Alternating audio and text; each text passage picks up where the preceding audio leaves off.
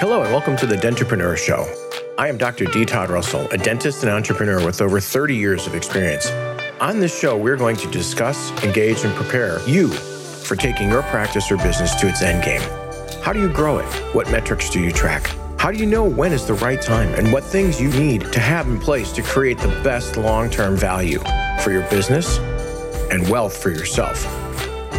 You need to polish your spirit and prepare yourself no matter how far along you are in your career.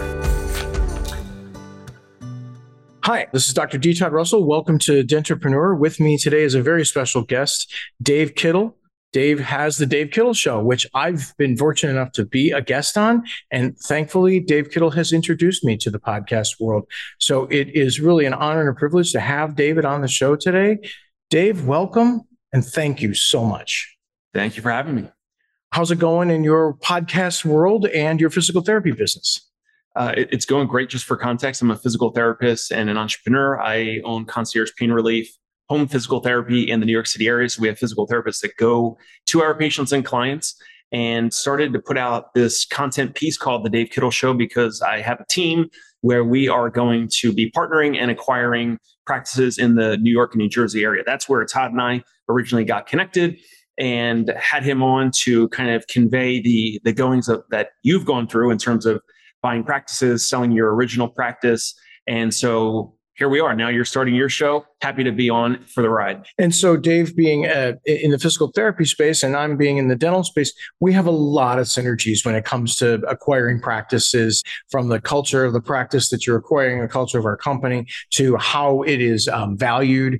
And so Dave is one of my early guests as I start to show you how to exit from your practice down the road. And I like to tell you to start early. And quite frankly, that might be, it's the leading question. If you were a small business owner or a dentist in this case, for our show's purposes, at what point are you starting to think about an exit? What point in your career are you thinking about getting out?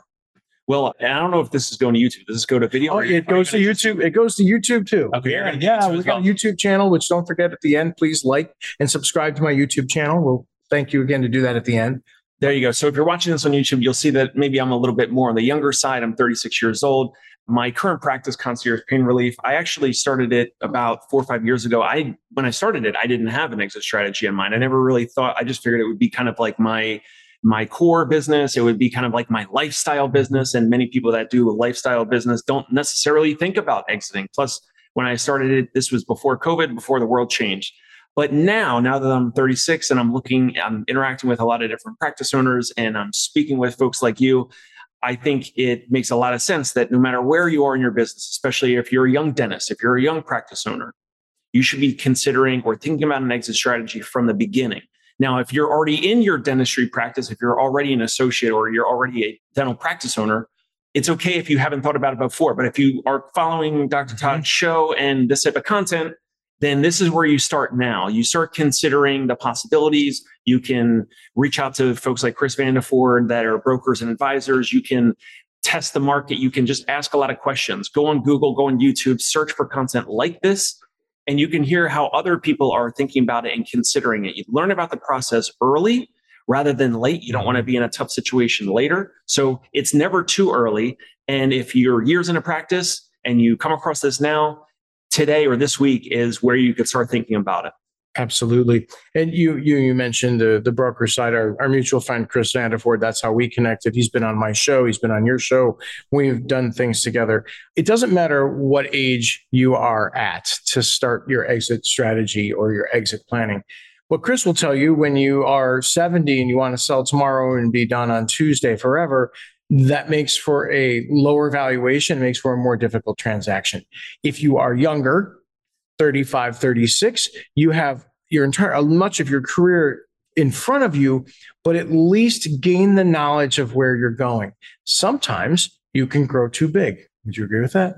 Certainly could happen. I think it's more likely where the key gets turned and the solo individual closes down. I know this because of my parents' types of businesses, which is like a small tree service in New Jersey and a small direct mail marketing company. So it's more likely that it's going to be just closed and no buyer. But you're right. It also could be on the other side of things where it grows so large that a buyer like you in the mid-market it might be out of reach. Right. And now you're limiting your buyers, and that's what happens when it gets to be too big. That doesn't mean, I'm not trying to say don't grow it big, but grow it big with a plan, grow it big with an exit plan.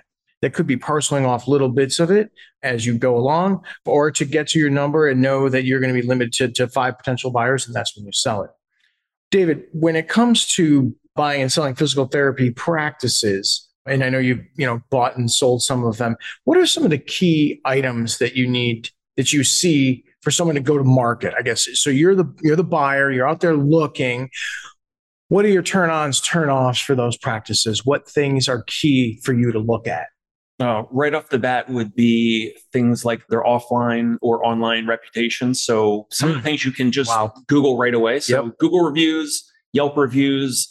From the physical therapy type of perspective, at least in the New York and New Jersey area, we're in downtown Brooklyn right now because Dr. Todd is visiting. Yeah, great background view of Manhattan right behind us. I'll turn the camera. I don't know if there you go. Bam. There you go. There's Manhattan right there. Yep. And you'll have to jump over to the YouTube. If you're listening, you jump over to YouTube to catch that view. Right.